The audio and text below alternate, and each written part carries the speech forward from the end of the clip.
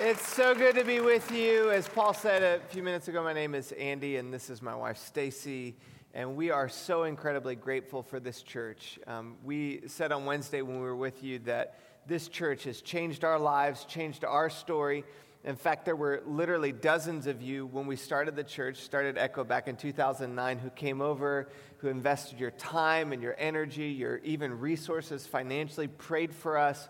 And God has used your church through ours and many other churches in the Bay Area to literally touch and change thousands of lives, and we would not be where we are today. So it's such an honor to be here with you. Yeah, absolutely. And I just want to say just a huge thank you to Paul and Karen, who have been such a blessing to us, such an encouragement to us all these years. And every once in a while, Paul and Karen will sneak over to Echo. If they're not preaching here, maybe they'll sneak in for a service. And anytime I see them, I just want to run to them because I know that they're going to just fill up my heart with so much encouragement. And isn't that the truth, that they are the most encouraging people you've ever met? Yep. I just love them and appreciate them so much. Well, how many of you guys like that video, watching your staff be stuck in a room? It's interesting, this escape room phenomenon. Back in 2004, there were 22 escape rooms in the country. Now there are over like 2,300 escape rooms. So people will pay really good money to go be stuck in a room for an hour. It just seems a little bit like that's an anxiety-inducing experience. And it's kind of comical to watch people when they're stuck in the room because they're working together, they're getting clues, and sometimes those clues don't work. But what is not humorous is actually being stuck in a place in your life of anxiety and depression, to feel like you want out, but to feel like there's no way out. And this whole series over the next 4 weeks is designed to help you, to help those in your life who are struggling with anxiety and depression. And I think for a lot of us, even looking at our nation, it's super important to see how many people are currently struggling. In fact, statistics show us that 51% of people will have a diagnosable psychiatric disorder during their lifetime. That means that if you look to your left or you look to your right, that at least one person around you statistically will struggle. And if it's not you, somebody in your life that you love and you care about will walk through a deep darkness. 40,000 Americans every single year will commit suicide. And for every person who succeeds, there are another 12 attempts, which means that every minute of every day there is someone who is attempting suicide. This is a problem.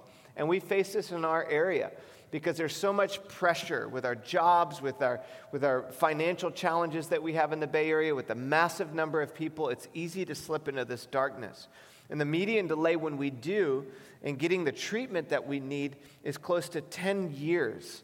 So that means that there are some people who are here today and you've been struggling maybe even for years and felt like there was no way out, there was no solution for you. Less than half of the people who need treatment will actually receive it. And this is a problem. This is a problem that the church needs to talk about. Right, and I feel like for the past, the church has been kind of silent on this issue of mental health and maybe even had a negative posture towards it, kind of insinuating that if your relationship with God was strong enough that you wouldn't struggle in these ways, like mentally or emotionally. You've probably heard that phrase, I'm too blessed to be stressed.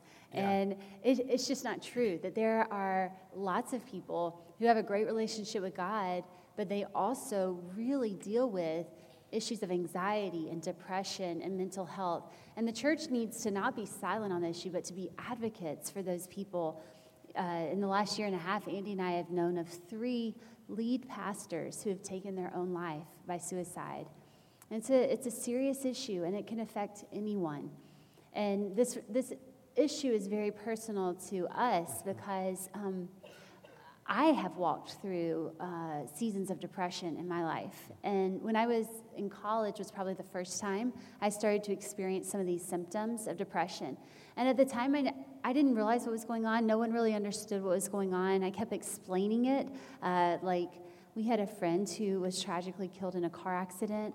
And so I was relating it to grief, like I'm just grieving, or we moved away and started grad school far away from my family, and so I just kept thinking I was homesick, and I was trying all these things to help myself, but it wasn't getting better, it was getting worse, it was getting more persistent, it was getting deeper. And finally, at the age of 22 years old, I was sitting on the couch in a psychiatrist's office, and he looks at me and says, "Stacy, you are clinically depressed." And I had never heard that before. I had never even thought that that could be true of me. But when he said it, everything kind of came into focus. And I realized all these different symptoms that I was experiencing and how it was just very typical of someone that's experiencing depression. And so for me, this is a very personal journey that I've walked on and that I've needed to find hope in the middle of. And so what we're hoping through this series and over the next 4 weeks is that you would find hope and that you would find some clues maybe to make you feel like possibly you could escape this trap that you feel in of anxiety and depression, and just to know that you're not alone in it. So we're going to be talking about this over the next few weeks as a church. Yeah, and we believe that, there's so much that's happening in the spiritual realms for every one of us, that you were created by God for relationship with God, but you also have an enemy, and he wants to destroy you. He wants you to be miserable, to be disconnected from God, to be disconnected from others, and one of his primary strategies is to breathe lies into your mind and into my mind. Like when we were watching that video, there are clues that come through to help you get out of the room. But then sometimes there'll be a false clue. That false clue will lead you astray and in the wrong direction. And the enemy, oftentimes for people who struggle with depression and anxiety, will breathe lies that cause people to be stuck longer than they should. And this series, the way we're going to break it down is we're going to look at 4 lies that we believe and look at how do we begin to move out of those lies. To help us, we're going to study a passage of Scripture found in 1 Kings chapter 18 and 19. So the whole series will journey through the life of a guy by the name of Elijah. Elijah shows up in the Old Testament as one of the great prophets of God. God uses him to perform incredible miracles. But when he shows up, the nation of Israel is at a really bad time. There's this wicked King Ahab, and he has a wicked queen wife by the name of Jezebel.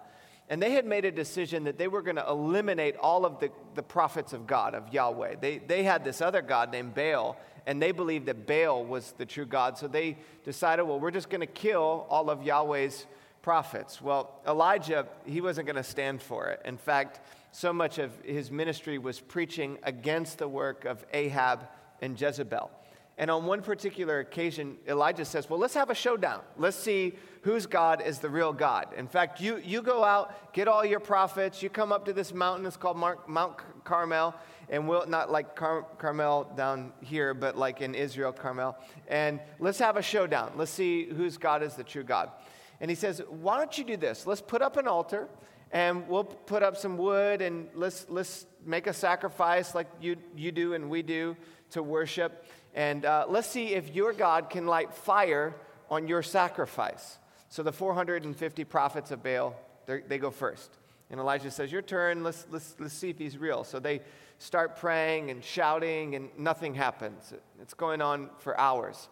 You should read the passage. It's really funny because Elijah looks at these prophets of Baal and says, hey, maybe your God is defecating. Maybe he's stuck in the restroom on the pot and can't get off, and that's why it's in the Bible.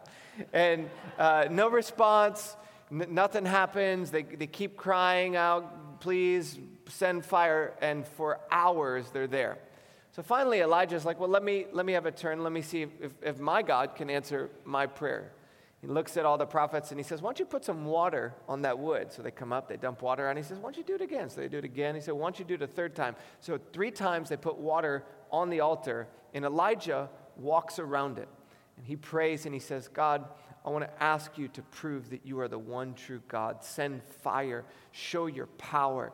And in a moment, God answers Elijah's prayer. It's no shouting, no screaming, doesn't have to go on for hours, just one prayer. God shows up and proves that he's God. God loves to do that. He loves for people to know how great, how wonderful, and powerful he is. And it's this great moment of victory for Elijah. He's on the mountaintop, literally and figuratively. He has another moment from there that he runs over, and it's the middle of a drought, and he says, well, it's been a great day. Why don't I keep going? So he starts praying that God would send rain. And he prays, and God answers his prayers and sends rain on a dry land.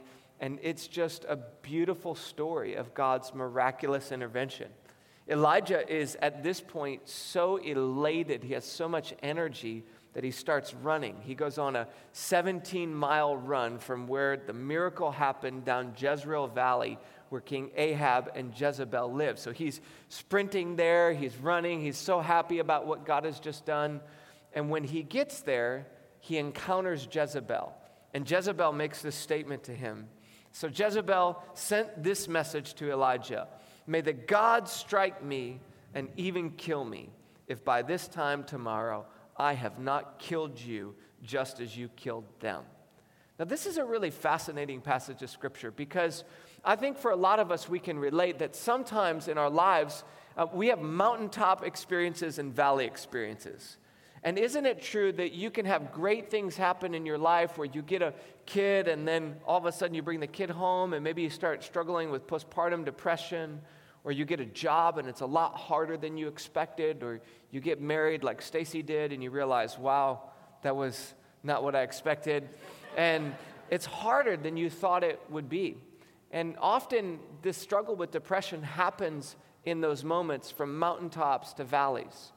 And many of us, though, when we look at Elijah, it's easy to be critical of him, because you think, well, if God just did all that, Elijah, he can take care of Jezebel. He certainly can help you again. But Elijah, he shows in this passage of Scripture all the classic signs of depression, of what a psychiatrist or psychologist would say is true depression. And he looks, and it says that he looks at the situation and he starts to get afraid. He was afraid and fled for his life. He starts running again. So he starts the story after the miracle running in faith, but now he's going to run in fear. And he runs to Beersheba, a town in Judah. He left his servant there, and then he went on alone. He kept going into the wilderness, traveling all day until he sat down under a solitary broom tree. It's believed that he ran over 100 miles into the wilderness to get as far away from his problems as he could. And maybe even there was a part of him running that happened because he felt like there was no way out. There was no way through. And we're going to see over the next 4 weeks how Elijah meets God in his depression, how Elijah is brutally honest and shows all these classic signs of depression. Let's talk a little bit about how does somebody know when they're at that place of depression? Right. Well, I think there's a lot of signs you can look for, and a lot of things I experienced that maybe some of you guys have experienced too. We can see it in Elijah's life even. But I know that for me, I feel really tired when this starts to happen to me, and I can get into this place where I need to sleep a lot more, like at night. I just want to sleep during the day. I don't have energy to do things. I feel very overwhelmed easily. So things that should be simple, like getting out of bed in the morning or taking a shower, it feels so hard. Like it's so hard to make breakfast, or it's so hard to do these very simple tasks. It's just overwhelming, anxiety. A lot of times I'll have trouble sleeping, and I'll just like lay and stare at the wall in the middle of the night, filled with all these anxious thoughts that keep me awake at night. I think that all of us go through sad times, or all of us have hard days, but there's a persistence in depression where it won't let up. It spirals down. It gets worse. And so those are some of the things that I experienced. Another thing that's really common with depression is suicidal thoughts. And people think of that as like really extreme and like really far. And sometimes people will actually go as far as to make a plan of how that they would hurt themselves. But suicidal thoughts can be less than that. It can be just thinking about death all the time. Like, I'd rather die than live my life like this. And I certainly have felt that way. Like, I know heaven awaits me, and that would be a lot better than the way I feel right now. And although I never had made any type of plan to hurt myself, it was just this constant thought that was with me of death being better than life. So when I start to notice these things in my life, it's like a red flag going up, right? Like you notice when I'm healthy, I don't feel this way, but when I'm in the thick of it, these are the signs that I'm seeing, and it sends off an alarm to say, pay attention to what's going on right here. Yeah, and what do you do? Like, what if that's your reality today? That's how you feel, or maybe somebody in your life is there. How do you get out of that? And that's what we're going to talk about as we continue to journey through this story. Our goal, like when we were in the escape room or the staff was in the escape room, somebody would call in with a clue. That clue could unlock something to help you keep moving forward to get out. We want to give you 3 clues today that will help unlock and unleash truth into your life to help you keep moving forward, to move back to a place of hope, to move into a place of healing. So the first of these clues is to identify potential causes. And anybody who's struggled with depression would acknowledge that it's not just one thing that gets us to that place. It's not just one challenge. But we want to unpack a few of these different challenges that you might be facing. Number 1 is mental. So there's the thought process. Elijah, in verse 5 of chapter 19, he says this, "I've had enough, Lord." You ever felt like that before? I've had enough. Had enough traffic. I've had enough of these kids. I've had enough of this job. I've had enough of this life. And that's where Elijah is. In fact, he says back to God, "Take my life, for I'm no better than my ancestors who have already died." He feels worthless, and you can see his mental struggle. He's not thinking clearly. He's not seeing his value or how God works. God just showed how powerful he is, yet Elijah now feels like he's worthless. And that's what we're going to talk about next week, the second lie, which is the lie that we believe we're worthless and there's no reason to live. I want to encourage you to come back for that. But talk a little bit about what you did when you were in that place mentally where you struggled. Like, how did you move through that? Yeah, well, depression's not logical. You can't rationally think your way out of it because in your mind, that's where the battlefield is. It starts with a thought. And my thoughts, it's like I have crazy brain. I just flooded with all these lies and all this negativity, and I cannot trust my own thoughts. And so what I have to do very intentionally when I'm entering a season of depression is I had to fill my mind with what I know to be true. And so I am constantly listening to podcasts and listening to audiobooks and listening to worship music and filling my mind with truth from an outside source because I can't think of anything that is good and lovely and pure by myself in those moments. And so I have to allow myself to be influenced by outside thoughts that I know to be true. Thoughts are like a train. And so if you get on a thought, it's going to take you in a certain direction. And if you get on a bad thought, it's going to take you to a place that you don't want to go. And so you have to make a choice to stand on true thoughts and to allow it to take you to a good destination, somewhere that you do want to be, a better place than where you are right now. And I have to depend on those thoughts coming from an outside source when I get this crazy brain and I'm not thinking clearly. And right connected to that mental is the physical side of it. Elijah said it says in verse 5 of chapter 19, Elijah, after all that God had done, he laid down and slept under the broom tree. And that's also one of the signs of depression. When you get exhausted and you just want to sleep, there's a physical reality to it. God made us as physical beings, and we need rest. We need proper nutrition. Sometimes our balances get out with serotonin, and it's important to recognize that the physical reality of depression. For sure. I mean, depression can be caused by a physical reason. Like you mentioned, the imbalance of serotonin levels in your brain. That can definitely lead to a depression, or hormones. Like when a woman gives birth and her hormones are all out of whack, or going through menopause, there are physical reasons why our bodies might respond in this emotional way.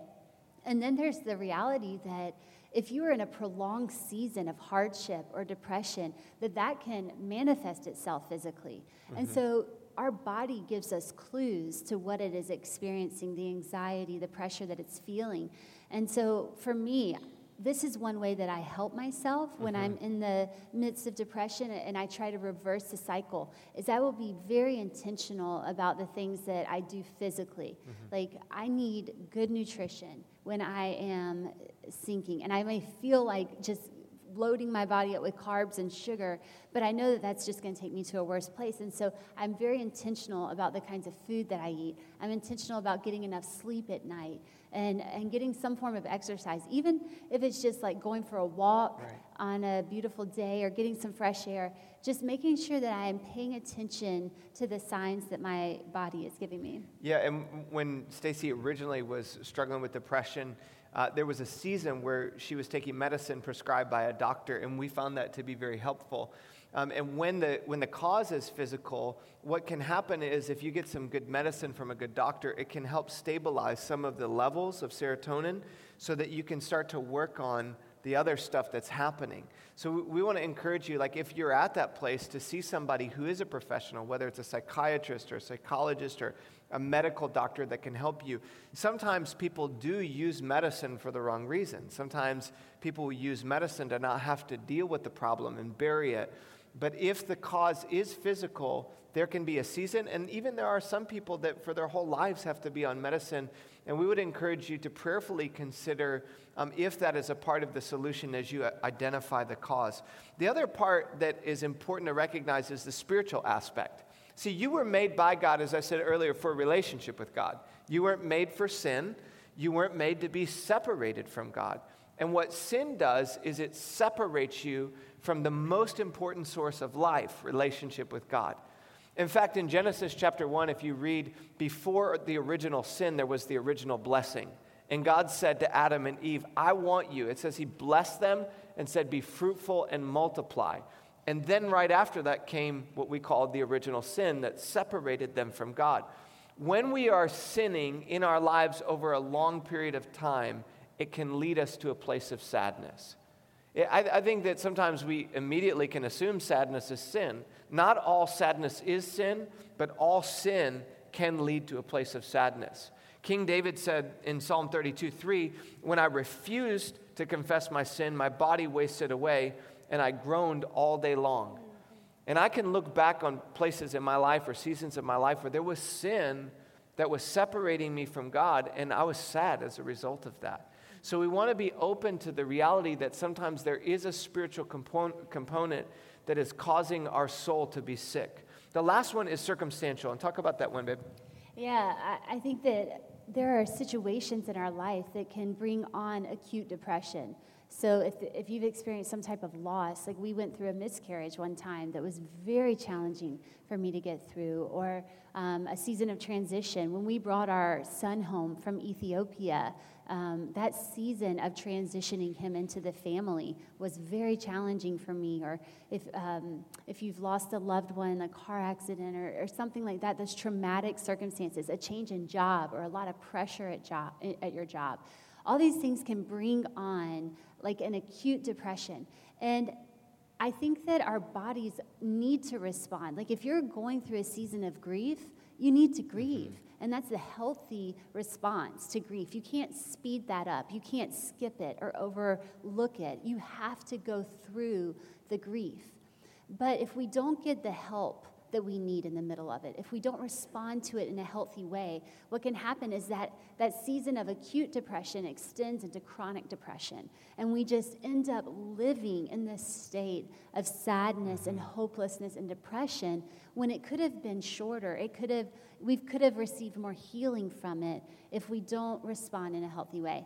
And so just to be aware of that. Yeah, and one of the encouragements I would have for you is to look at that list of causes and to maybe even star one or two of those on your notes, or think about somebody in your life that you're connected to be able to identify, how did I get where I am? Because the awareness of getting to that place of anxiety and depression is the beginning of the battle, is knowing, okay, here's where I am, here's how I got where I am. In fact, later in the passage we'll see as we study together over the next few weeks, when God would say to Elijah, where are you? God never asks a question because he needs an answer. God will ask us questions so that we can see. He wants Elijah to know this is where you are. This is how you got where you are. And being aware of that is super important. And it leads us to the second clue, which is to be honest about the pain. To feel freedom to acknowledge that things are not the way that they should be. This story is such a beautiful example of the human struggle and the heart of God.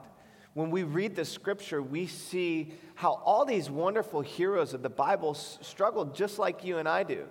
And Elijah, I mean, think about it. Elijah is written about in the New Testament as one of the great heroes of the faith. Yet when Elijah was down, he was screaming at God, my life is horrible, I want to die. He says later, I'm the only one who loves you. And yet God, in his grace and mercy, meets Elijah at his point of pain. And God will do that with you. But we oftentimes, we go to extremes. And the first extreme is that we deny it. We act like the situation isn't real. We almost try to avoid the reality that we're struggling. Yeah, we have a little girl, Karis, who's a 5-year-old, and she loves Band-Aids. And she wants to put a Band-Aid on everything, anytime she has any type of pain. So, I mean, she could have a headache, and she wants a Band-Aid for it. Last week, I couldn't find any Band-Aids. They were all like, the only ones were Princess Band-Aids. So I had these cuts on my hands. I was walking around with Princess Bella Band-Aids. and... You don't even know the princess names. Jasmine. Yes. Ariel. But anyway, so the Band-Aids, we try to cover it up. I think that we do that as adults as well, where we just want to slap a Band-Aid on a wound and cover it up and pretend like it's not there.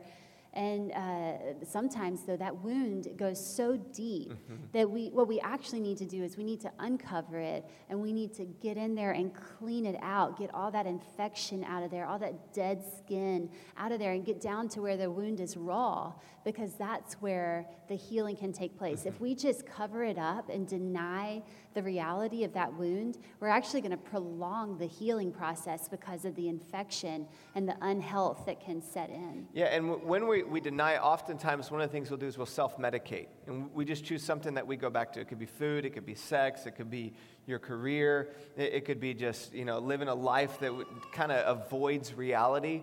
And maybe even today you're at that place where you're denying the fact that you are at a place that is not healthy. The second thing that we do is we wallow in it, which basically is that we get stuck in it. And what will happen is God will allow us to go through valleys. And when we go through a valley, God wants to walk through it, but sometimes we'll make a decision to sit in it. And we all know people like this in our life, that everything is negative. The weather's bad, my sports team's bad, or the 49ers might be 5-0, but if Jimmy G gets hurt, it's all downhill, and they're going to be 5-11. It's like just constantly negative, and sometimes that outlook on life can cause us to be stuck at a place of depression. Yeah, for sure. And so God never intended you to pitch your tent right there in the midst of the mire, right? He wants us to get on through it. And that's what the third point is that we would walk through it. And I think even a better word than walk is to trudge, because there's a heaviness about it. It's not something that you do easily when you're in the middle of such a dark place. And I think about that verse in Isaiah, where it talks about those that wait on the Lord will renew their strength. And it says that you'll fly on the wings of eagles. And sometimes you just feel like you're soaring through life. You're just everything's going so well. And then it says that you can run and not grow weary. And you've just got this strength and this stamina, and you're keeping pace. And then the third one is that you'll walk and not faint.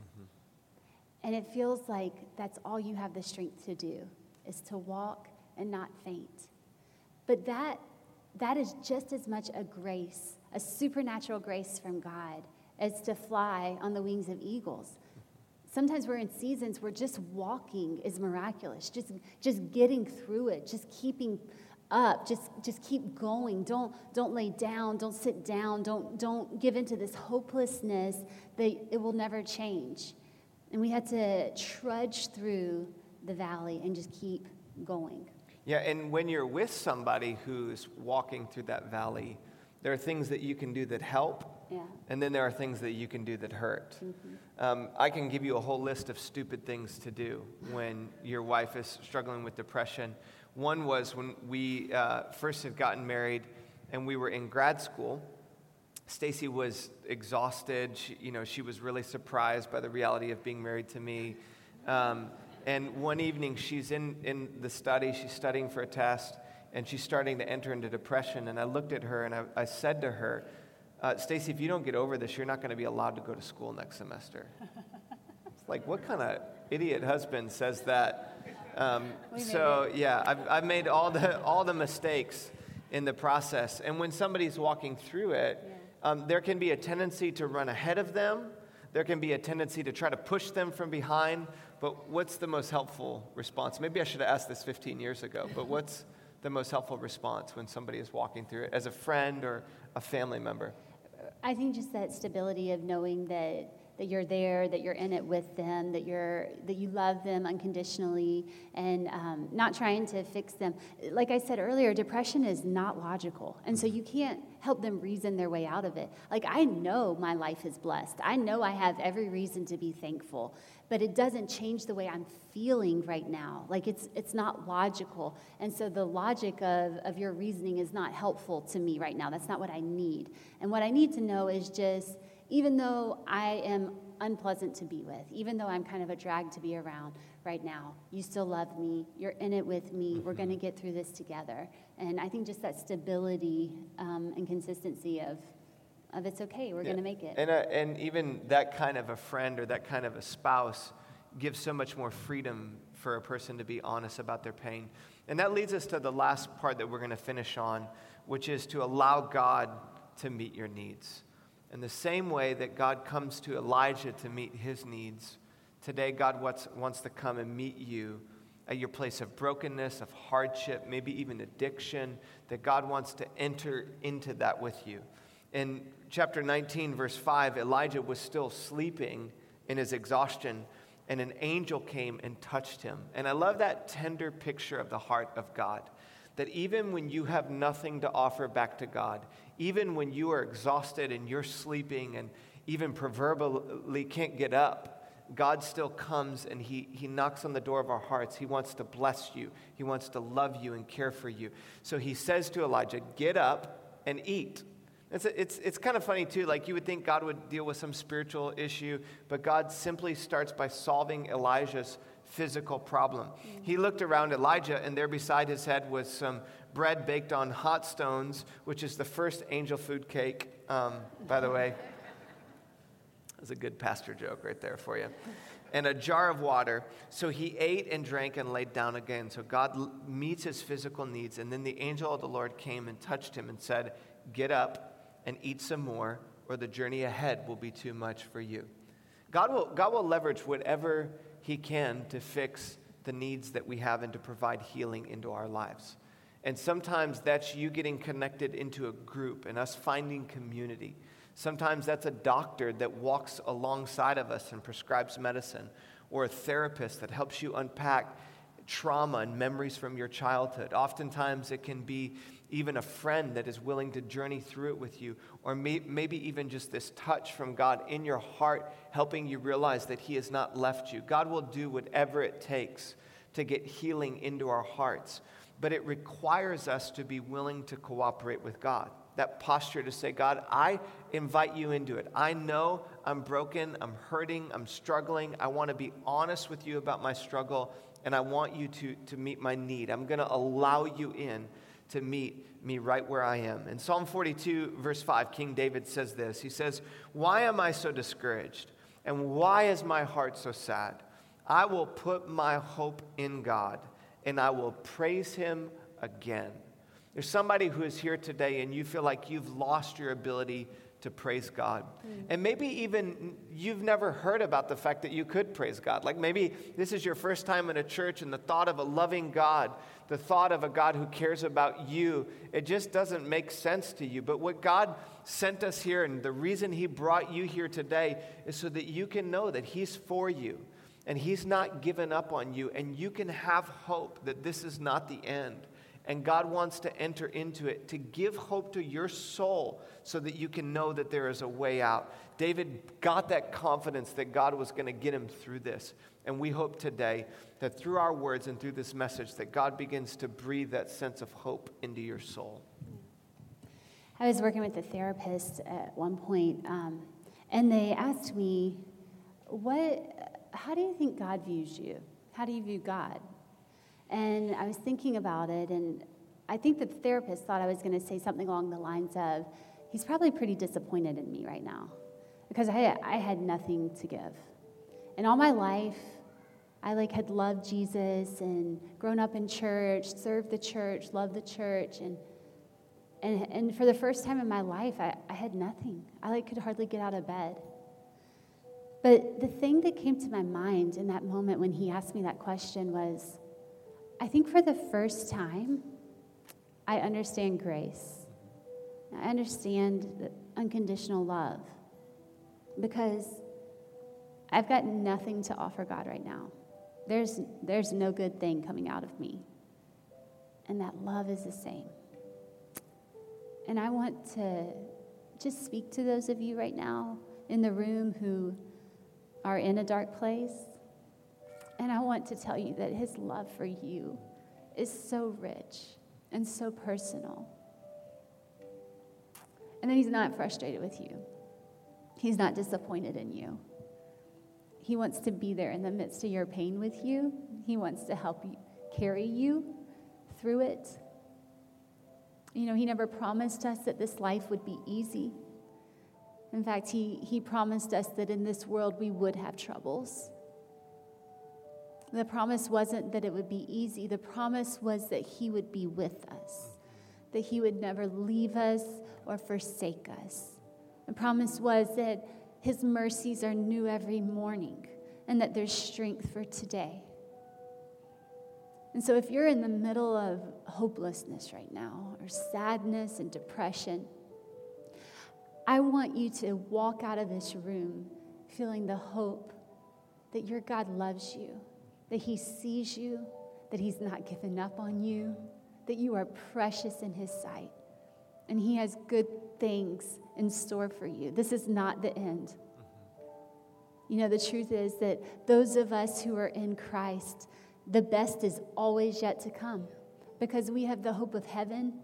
And one day all this pain, all this suffering, all this hopelessness, all this emptiness, it's all going to fall off of us. And we're going to be with him. And we'll experience nothing but joy and fulfillment and peace. And so even in the darkness, hope can come in. Yeah. And even in the darkness, you can experience comfort. You can experience a tenderness of the compassionate God that maybe you couldn't have experienced if you didn't get to this place. And so right now, I want to have just a moment, a time of ministry where we can pray over you. And I want to ask you guys to close your eyes. And if that's you this morning, if you are struggling in the middle of some anxiety or depression, or if you're in a dark place today, I just want to invite you to raise your hand. And Andy and I just want to say a prayer over you. Father, you see these hands. You know the people who are hurting this morning. You know the struggle that they're walking through, the circumstances that feel so hopeless and heavy. And Father, I thank you for your great love for them. Father, I pray that you would be the God of all comfort to them, that you would give a supernatural peace to their heart, that they would know your nearness, that they would stand on truth. Father, I pray that you would give them wisdom to know how to get the help that they need, the perseverance to keep walking through it and to not allow the hopelessness to overtake their life. Father, I pray that they would experience your love for them. Holy Spirit, I pray right now that you would come. Come, Holy Spirit, and minister to our hearts. As we leave here today, may we leave with the assurance that you're with us, that we've got the hope of heaven to hang on to, that you care, that you love, that you see. We thank you for that. It's in Jesus' name we pray. Amen.